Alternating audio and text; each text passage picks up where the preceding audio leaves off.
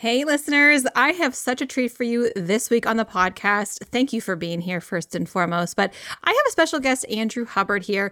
And I have to say, this is one of my favorite guest episodes because, sometimes we bring people in and we only talk about the thing.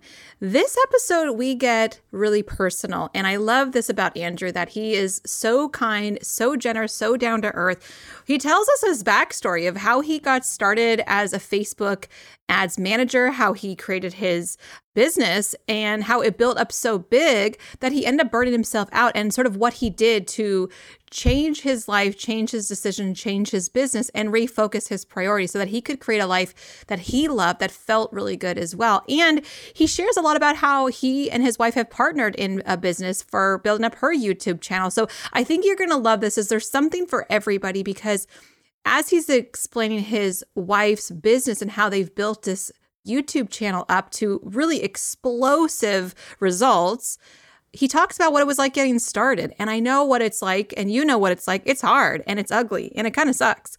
And so he shares that, but he also gets to share what it's like on the other side of that when you just keep going and you persevere.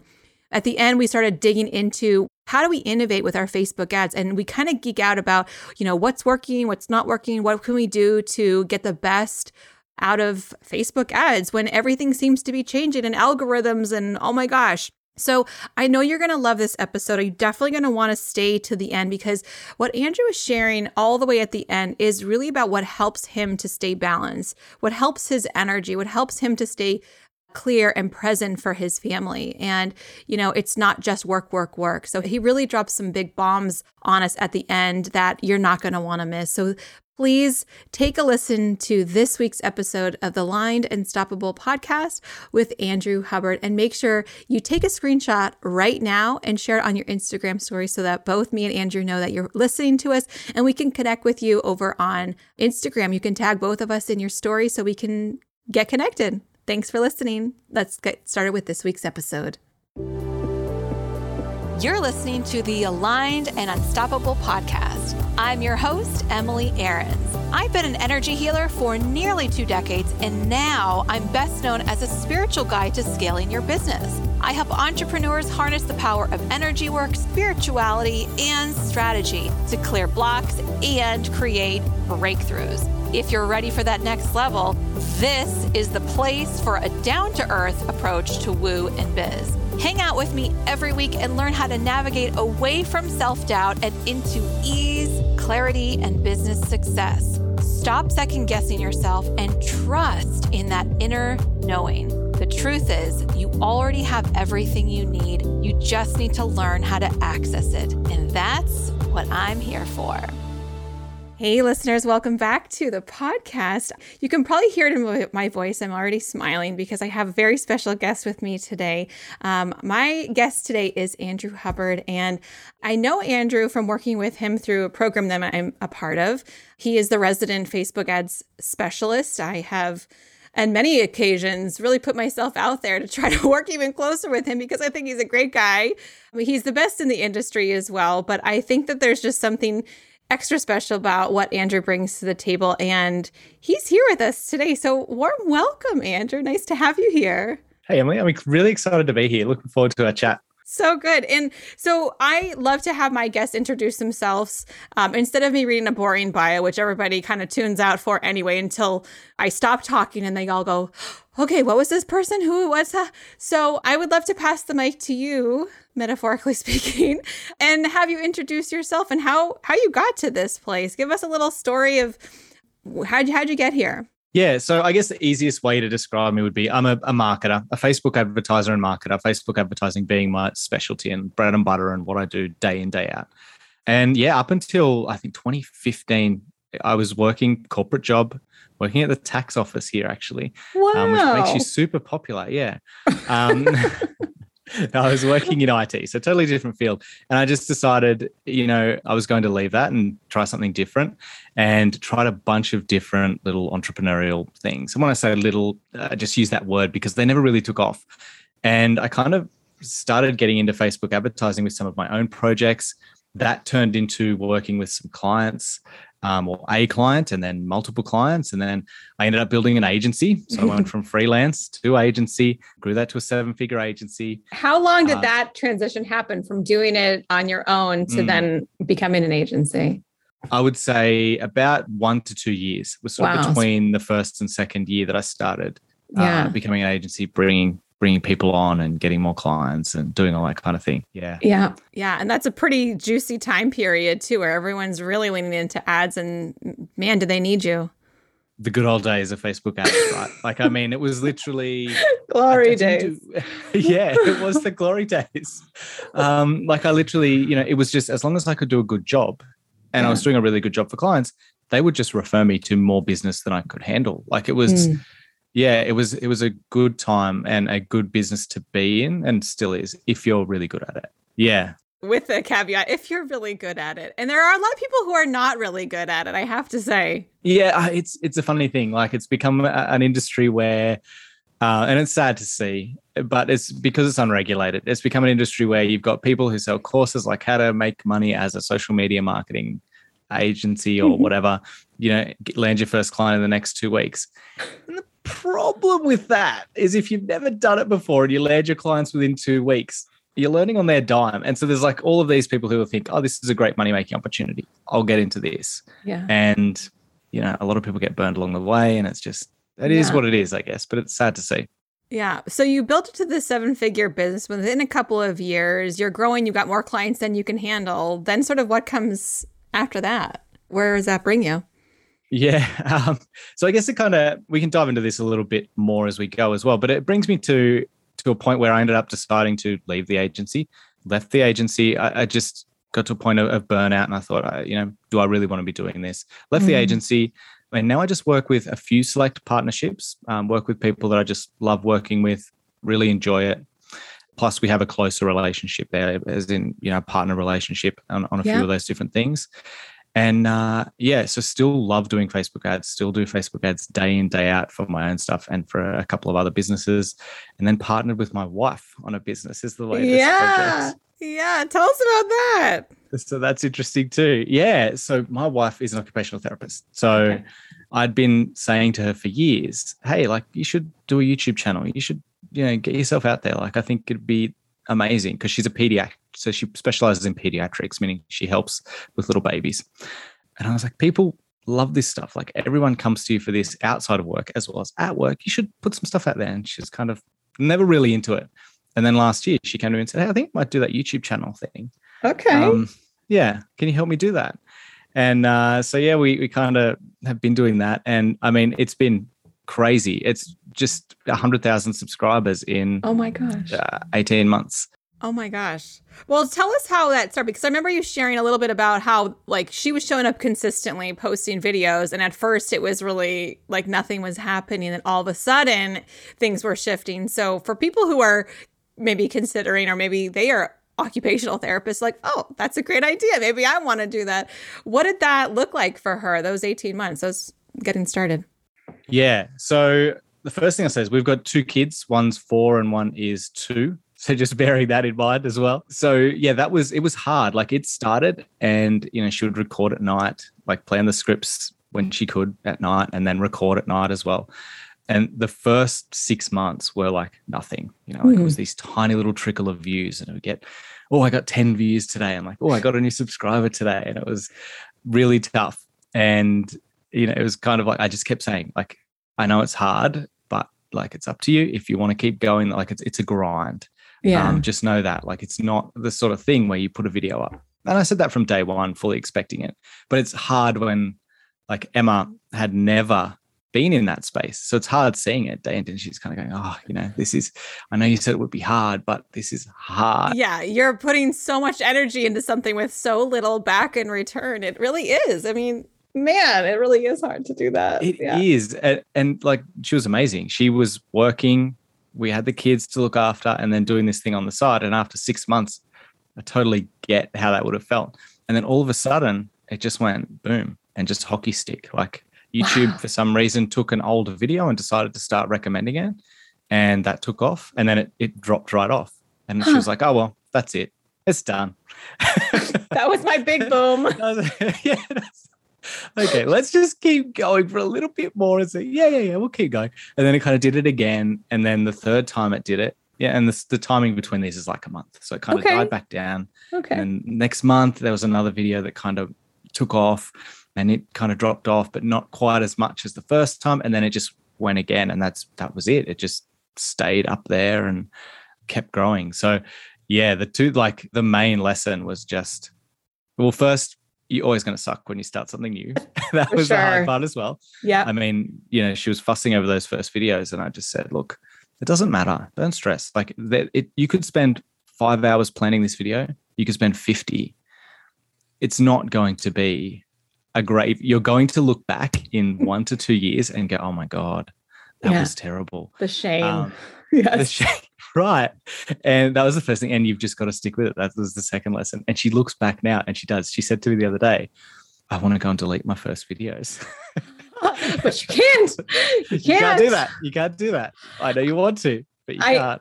I feel that too, because when I started to do even just meditation videos, I was in my old office that was like 100 square feet. And I sat on the floor and I propped up my phone on like books and a shelf and like, occasionally would fall over. And, I didn't even buy myself a tripod at first. It was just, I was the professional balancing phone act person.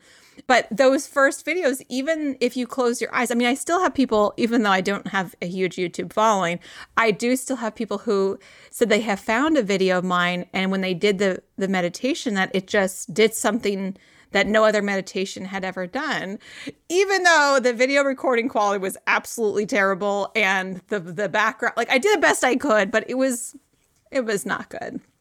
But it is. And it's like, okay, well, I am here to make a difference. I'm here to help people. It's going to be bad at first. And I think that first tip of it's going to suck. Like you're going to be bad.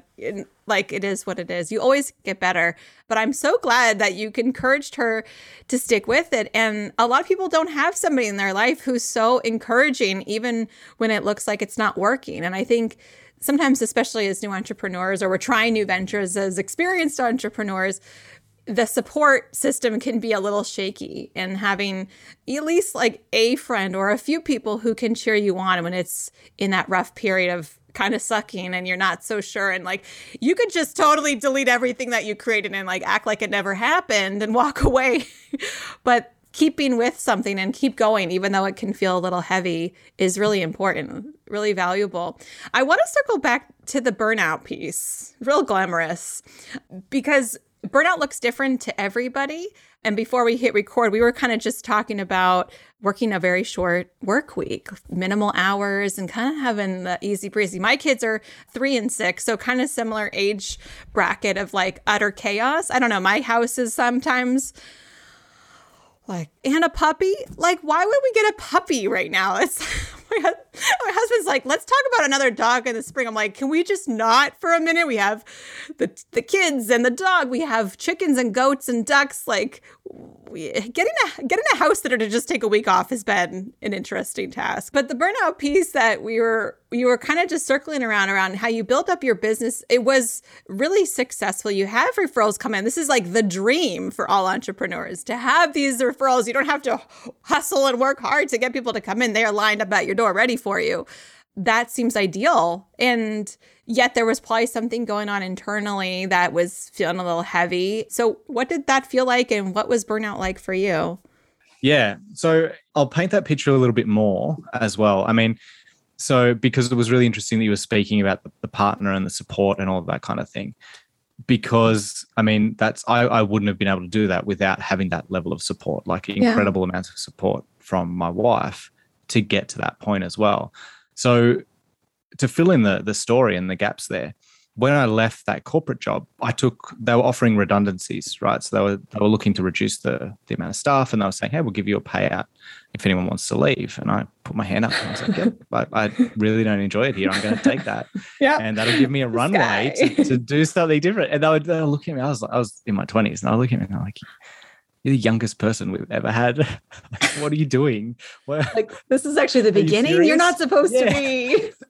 That's right. They're like, are you serious? Like, tried to talk me out of it, all that kind of thing. I was like, no, I'm out. Like, I'm gone. And so we just got married and everything. And so going out, and I had no idea what I was going to do. right. I was just like, this is my runway. I'll figure it out, but I've got to try something. I'm young. We've got no kids. This is my chance to kind of take a shot, do something before I'm like locked down with mortgage, kids. And I don't mean locked down in a bad way, but I mean, before I have these serious commitments that I have to take care of. Now I can kind of do this and just take a risk. So that's what I did. And yeah, I mean, I was like, we mentioned before how I was freelancing and then the agency took 1 to 2 years from there. But before I started freelancing and landing Facebook ad clients, there was a like 1 to 2 year runway there where I was just trying to figure it out and doing all these different things. Like I was building mobile apps. I was doing all kinds of different things. And, you know, it was hard. And I was just watching the cash dwindle down. And then finally got the agency or the freelance work going and then turning the agency. And so once that happened, I was like, you know, I was working huge weeks, like 80-hour weeks. It was just nonstop. It was like I would wake up in the morning, I would be thinking about work, like I'd be checking ad accounts, you know, on my phone in bed. And then, you know, it was just constant all day. And then I would, you know, have dinner and then I would sit on the couch with my laptop on my lap and I would work till like 11, 12 o'clock. Wow. You know, started all over again. Yeah. And it was the kind of thing where because I was like spending clients' money and a lot of money and their businesses were so heavily and still are, the ones that I manage now are so heavily dependent on ads, then I just feel this heavy responsibility. And, you know, it's their money. This is so important. And so it's constantly on my mind, like constantly. And so I was living in it was this situation where it was just, there was never off. Like I was never present. I would be at barbecues or I'd go somewhere on the weekend and I'd feel this guilt because I wasn't working. I would be thinking about work, like conversations would be happening. And in my head, I was just not there. Totally not there. Yeah. Yeah. And so once we had the kids and everything and the agency and staff and whatever, I just realized that much work for that long just got to a point where I was just burning out. And the burnout and then noticing that, hey, I'm not really present with the kids and I'm not really present with the family. And like we go to the zoo or something and I'm just thinking about work. And I was just thinking, this is not right. I'm exhausted. I'm not enjoying my days. And then when I am doing something that's meant to be enjoyable, I'm physically there, but in my head, you're somewhere else. I'm back at the desk. Oh. And I just realized, you know what? This is like, something's got to change. Something's got to change. And so that's when I kind of started looking at, okay, how do I make a transition here out of this and into something different? Yeah. So, I mean, I would imagine leaving your job, having that pay, watching it dwindle, trying to kind of figure out what it is that you're doing. And then you find something that sticks and you're killing it, basically. You have a great reputation, Andrew. You are, I think, the best in the business at what you do. Not to fluff your ego, but hey, I'll fluff your ego a little bit. I know, who doesn't love that? But you're the best in the business at doing what you do. And so for you to feel that, I mean, that glimpse of going, I'm not even here, I'm not present, I'm sure that it cost you like more stress in your body. I'm sure there was other things that were going on with your family, but to understand that you weren't present and to shift and make that transition to get out and to make more space for yourself. Was there any fears that came up of like, financially, like, okay, well, what does this mean for my family? I finally made it. Now I want to cut it away. Like, what the hell am I doing with my life? Did that come up for you? Yeah, absolutely. Like it's terrifying again. Yeah. It was like, I think it was more scary than when I actually left the corporate job because I didn't have those responsibilities and I didn't have those things. And I was like, yeah. So, I mean, I did it in a way, it cost me a lot of money. We'll put it that way to do initially, but like I put things in place where I didn't just go to zero, you know, like the business was still generating good revenue. So I have a course and like I said, I maintained some partnerships in other things as well.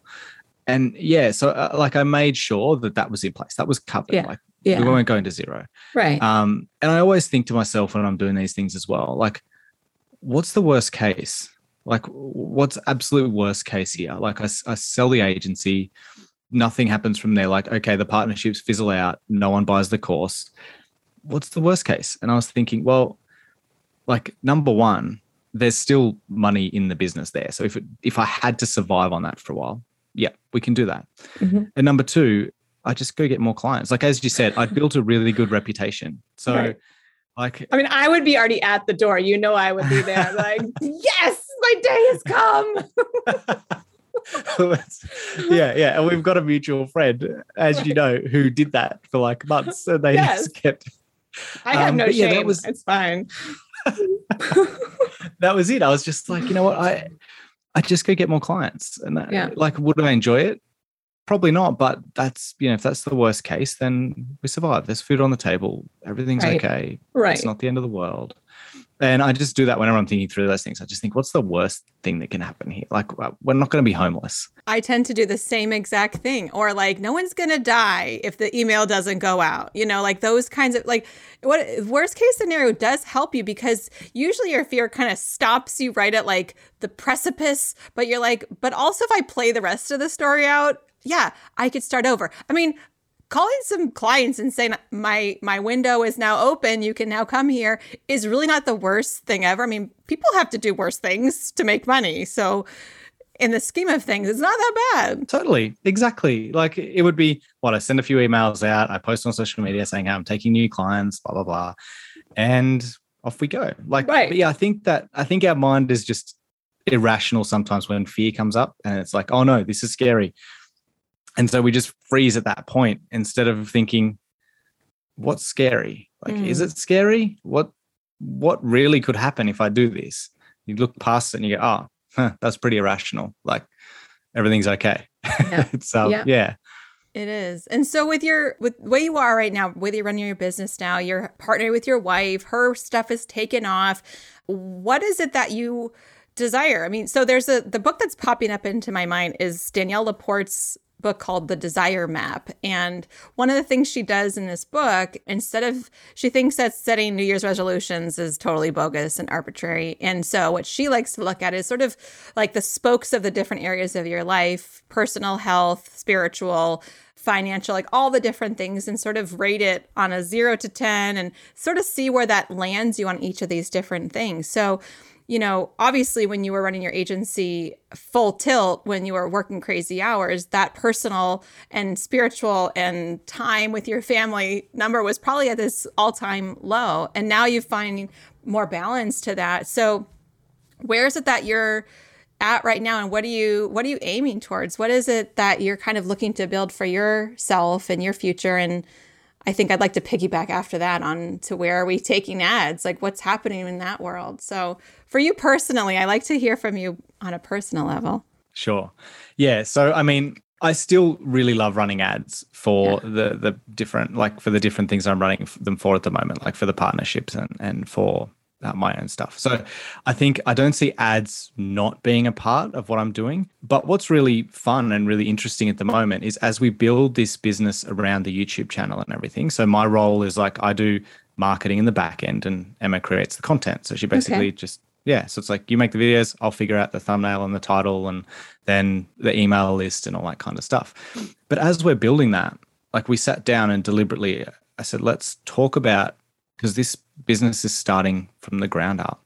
And so I just said, let's sit down and talk about like what we want this to be, because it's easy to fall into this trap like I did the first time of just going more. And before you know it, you're like committed to all these things and you can't just go, oh, now I want to work less. So I'm like, let's build it from the ground up. So the vision from that, like that we talked about was like, okay, work like, because the kids are going to be at school. So, maybe we work like 4 to 6 hours each day while the kids are at school, and that's it. And so we kind of wanted to go, okay, so then we can drop the kids at school, we can pick the kids up, we can spend time with them, we can have weekends, we can go away on holidays, if we feel like it, when we feel like it, without having to worry. So building it in so that it's like we can batch a few videos and then go away for 2 weeks, and that's fine. And so looking at that, okay, so now we want to do 4 to 6 hours each per day. My wife currently has 1 day off a week as well to look after one of our kids. So, it's like, how do we build the business around that and around that instead of, well, let's build a business and make money. And then after that, we can figure it out. Because I don't know about other people, but in my experience, that didn't work well. It's like, I totally agree. And it's hard to scale back because you become addicted to that hustle too. And you're so used to, I actually just recently promoted somebody internally in my team, and she was working more like an agency style with multiple clients. And I finally worked her down until she just worked for me. And very persuasive. I know. I've noticed this.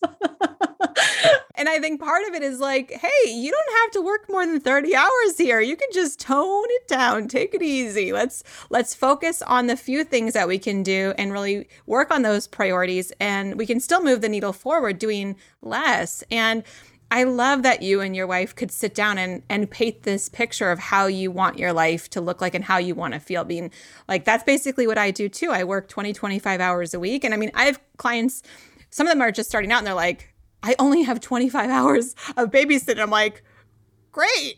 That's awesome. You got plenty of time. That's all you need.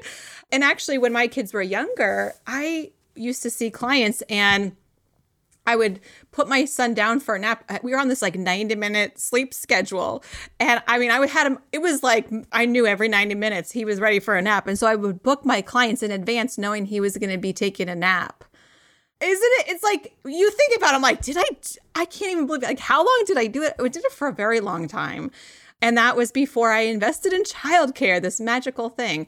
But I had to do that at first, I did it for a while and it worked. But at a certain point, it's like, something's got to give. I can't keep giving so much of my time. And your time is so valuable. And those little kids, and even when they become older kids, you know, you also want to have a life. And I think I was telling you this before. I was talking to a woman who, you know, she's like, I'm a self-made millionaire. I'm like, yeah, I mean, I know a bunch of those. Like, it's not a big deal. But she was saying, we got into the conversation of time. And I said, I only work this amount of hours. And she's like, well, I work so many more because I absolutely love what I do. And I said, I love what I do too. I also really love having a life. And like you said, vacations and time with my family. I like taking, like my husband and I were talking in bed one day last week or the beginning of this week? It was like the middle of the day. And we're like, oh, it was on Friday. I had just come back from a trip. We're sitting in the bed talking in the middle of the day. And he's like, this is great. Like, we're just talking in bed about stuff.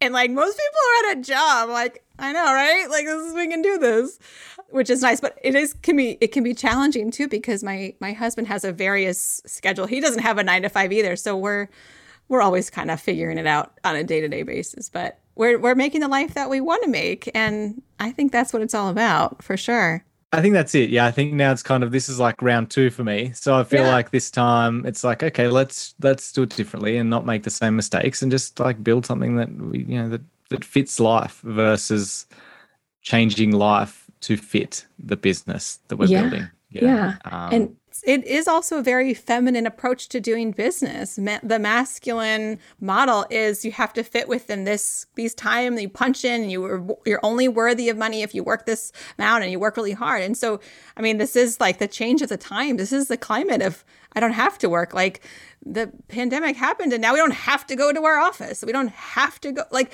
it's changing the way we do work. So it's cool to see you bringing that into your life. So now we get to talk to this like juicy Facebook ads. Like, I know, man, with the iOS changes, so much was going on. And I mean, probably for you is like day to day of like changes. And I know you've created different workarounds and really trying to be on that cutting edge of making things still work with the reporting not working the way it's supposed to work. So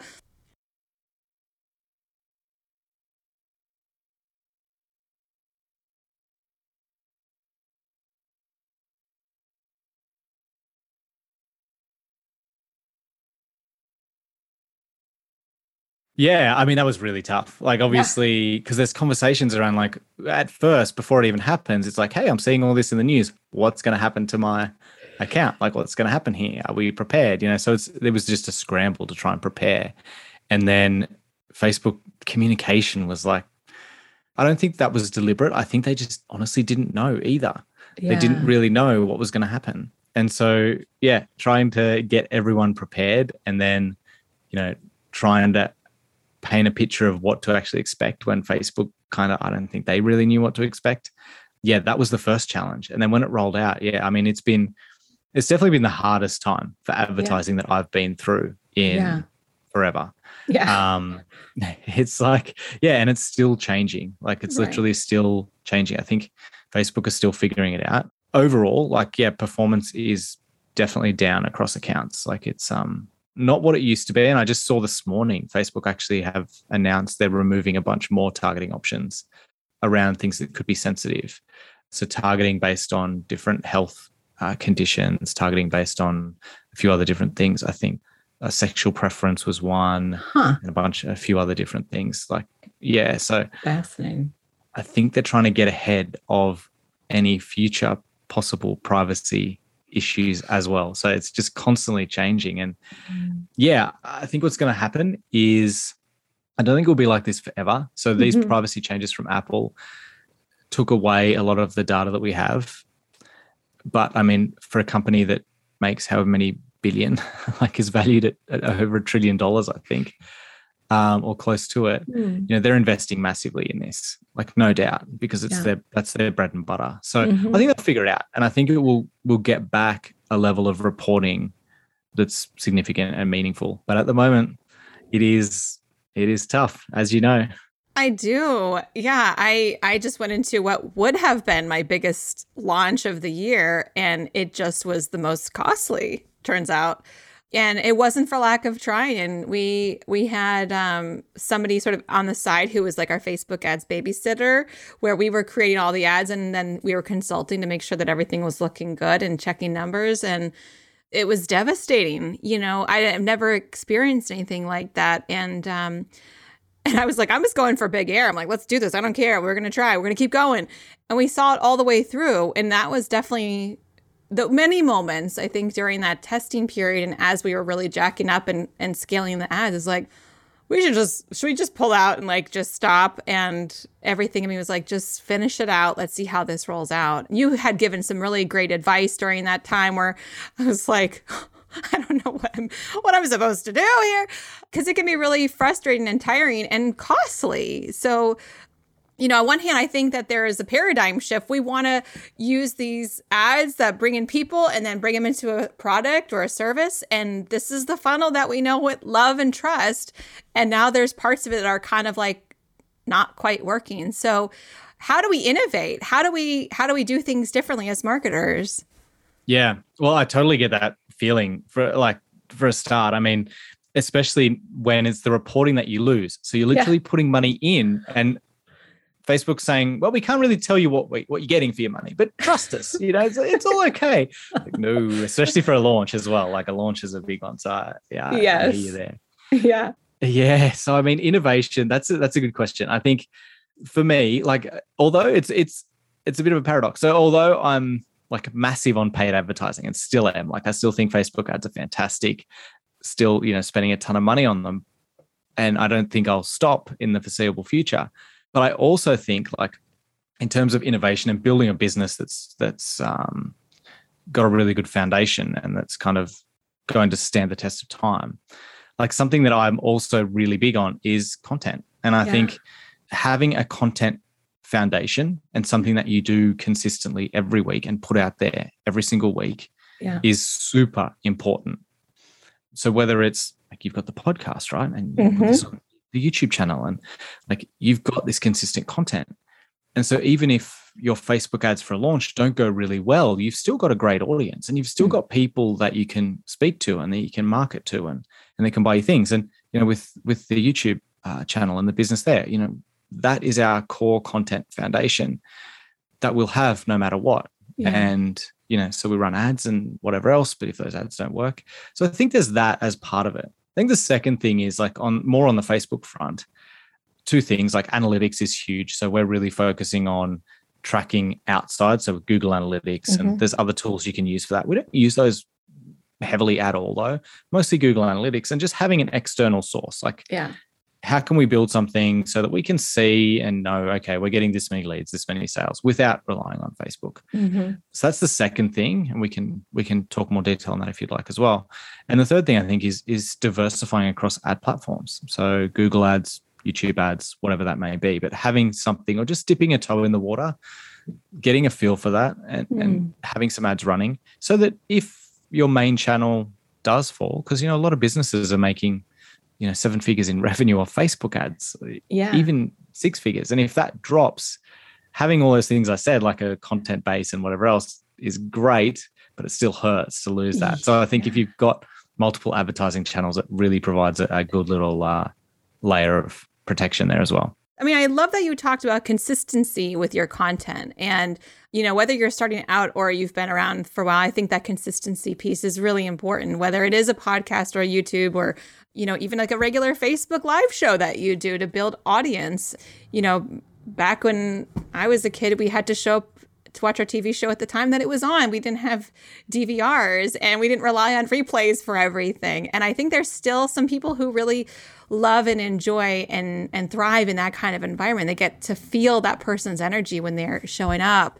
But we look forward to that as well. So when you were talking about analytics, this is something that I think that my brain hurt a little bit when I was like, wait, I have to create a second funnel for just my ads. But that was a workaround that you had taught me around just tracking it yourself. If you have to be the one. And I know my marketing team was like, one more time, what are we supposed to do? I hate this guy. What he told us to do? What? Trust me, it's going to be fine. Let's just pretend that Facebook can't track our ads because they can't. Now we're going to make our own tracking system. And it was like, oh, this hurts. But it did work. I mean, it did work, but it also it's hard. So that's kind of a form of innovation in and of itself, to use Google Analytics or to create separate funnels that go into different channels for sure.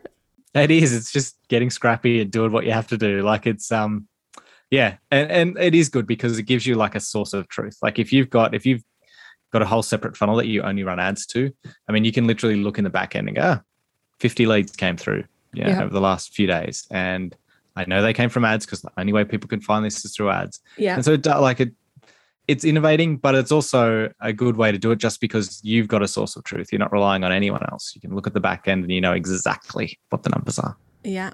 And so for the folks who are making $1 million in their funnels and their ads are changing now, are they still leaning in as heavily, or are they, like what you're saying, diversifying their types of ads? Or what are the Goliaths doing in the industry?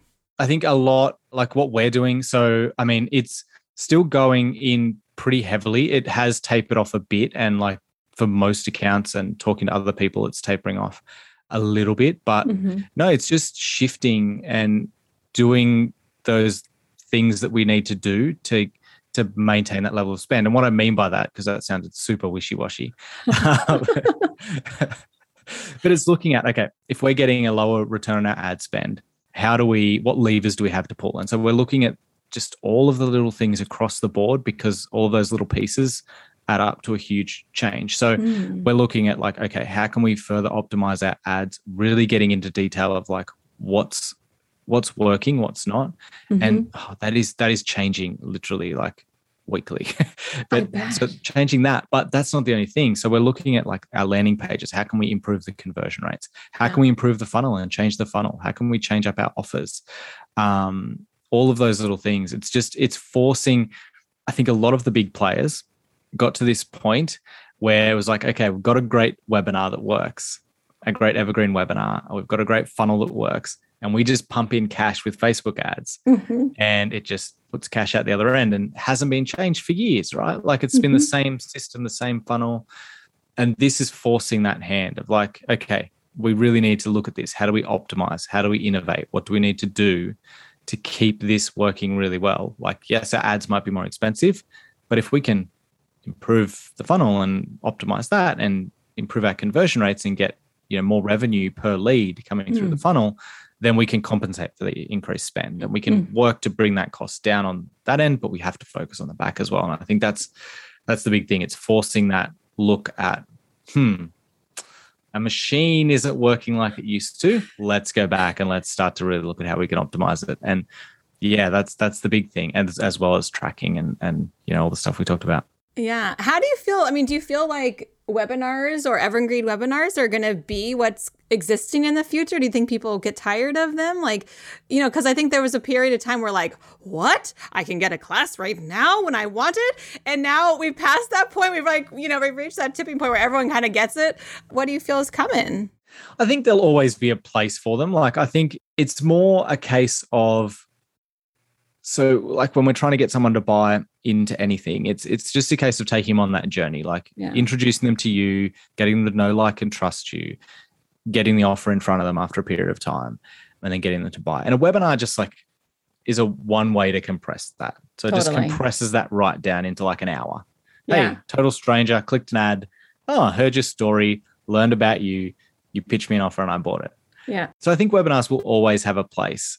Yeah, I think as long as you find and just like know your audience well and understand like what the best way is to take them on that journey in the shortest period of time, I think webinars will have a place. I think, like you said, people are moving towards this on-demand, like everyone expects now. There is no waiting.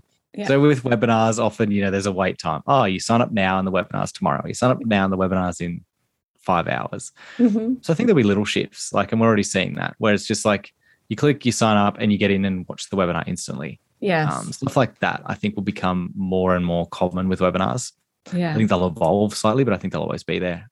Well, what we're noticing is like, I think it's also good to be mindful, especially at bigger spends, that of the fact that you kind of need to change it up every once in a while too. Like if you hammer the same webinar for ages, like for months and months or years, there's only a certain amount of people that are interested in that. Yeah. Like some people like to watch a webinar. Others would rather just get a 5-day email sequence. Yeah. But if you're not catering to them, then like I think it's smart, and I think we'll see more of it in switching it up. Some people like to get a PDF and then there's emails on the back. Some people like a webinar. Some people like a 5-part video series. So I think it's really smart if you've got all of those in your arsenal and you can swap between them and like have them all out there and swap running ads. Maybe you'll run a lot of ads to the webinar for a couple of months, then you'll switch over and run a video series, then you'll switch over and run an email sequence. Things like that, like changing up those front end offers, meaning the freebies that you're offering, I think will be more important as well. Yeah. And that's not to overwhelm anybody who's new at this. And like, I cannot even get a one thing in. And like, you're talking about like 90 things right now. And so like, just take a breath. But I think part of it is what I'm hearing you say, I mean, back to your first tip about that consistency in your content. And I think even back to what you're talking about with your wife is like, it's okay to suck for a little while, but once you build up those muscles, your messaging starts getting stronger by default. I mean, you start getting better by default, and then you start to get people's feedback and you got to hear what they're wanting, and you can start then ultimately creating exactly what they want, which tightens up your messaging, which makes it easier to know if they want a PDF or a workbook, or they want a video series or a live webinar or replay webinar. And you can start leaning into giving people what they want and then rinsing and repeating enough times that you can start to automate it. So it's a growth period. It's not shooting out the cannon. When you just start your business, you're not going to try all these different things. But I think it's really nice to see the vantage point of like, what are these people doing and how are they navigating through this? I think it's really interesting. And, we're definitely looking into doing various types of ads. I'm not giving up on ads. I haven't given up on them. I'm not giving up on them. But I think that we have to innovate. It's forcing us to innovate. And I feel like what I learned from my recent launch is that we did exactly that. We were trying various varieties of ads and seeing what was working, what was not working. Your course is so foundational. You're probably going to have to update that now because of all these changes. Are you making like addendums to these sections? I mean, how do you even navigate that? Oh my gosh. I did 3 new videos for the course last week.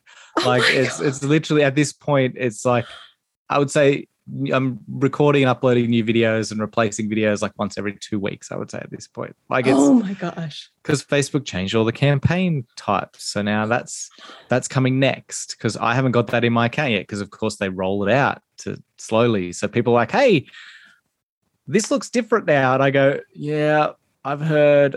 I can't actually do a video on that yet because I don't have it yet. But I know that's coming. And then, it's just this constant. Oh, gosh, I don't envy you. I mean, that's a big one. I love what you were saying about the content there, like a couple of examples that came to mind as soon as you said it. So I used to do a Facebook Live show and talk about Facebook ads.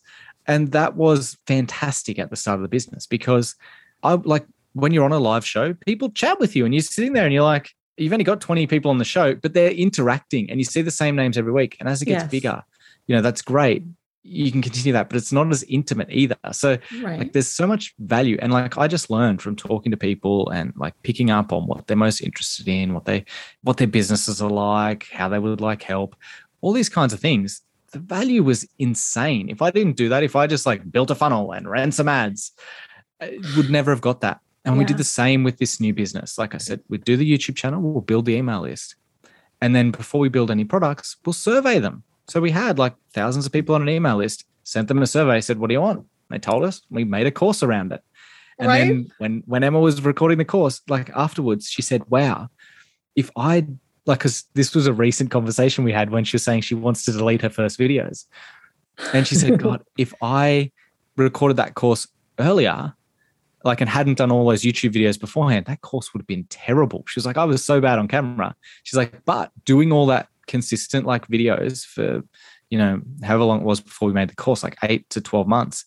She goes, the course was so much better because I'd just been doing that over and over and over. Yeah. Yep. The value that you get from it is like, I feel like we're probably missing 5 other benefits, but it's just so important. Anyway, I just wanted to share those examples. No, I love that. That's so important. And I mean, it's true. Like if you tried, and I think that's what people do. They try to record a course or create a membership before they've done the thing and been sucky at it, and they want to go right to making sales. I did the same thing. I used to do a regular Facebook Live show, and it was the same few people. Next thing you know, there's like a whole bunch of people on it. And then something explodes and something shifts. But that's exactly it, that consistency piece. I was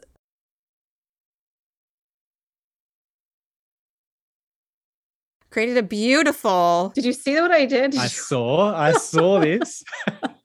I created this gorgeous thing. I did it inside of my mastermind, and I was like, "Oh, this is great. Maybe I should give this to more people." And we made it a nice, beautiful PDF. I taught the first class, and I was like, "This doesn't feel good," and I completely exploded it. And everything inside of me was like, "Well, you could still do this. You don't want to let people down." But then the other part was like, you are better than this, Emily. You cannot spend your energy on teaching email funnels. You are meant for so much more. You teach at a much higher level, and, really reminding me who I am at a soul level. I'm a healer for people who are building empires.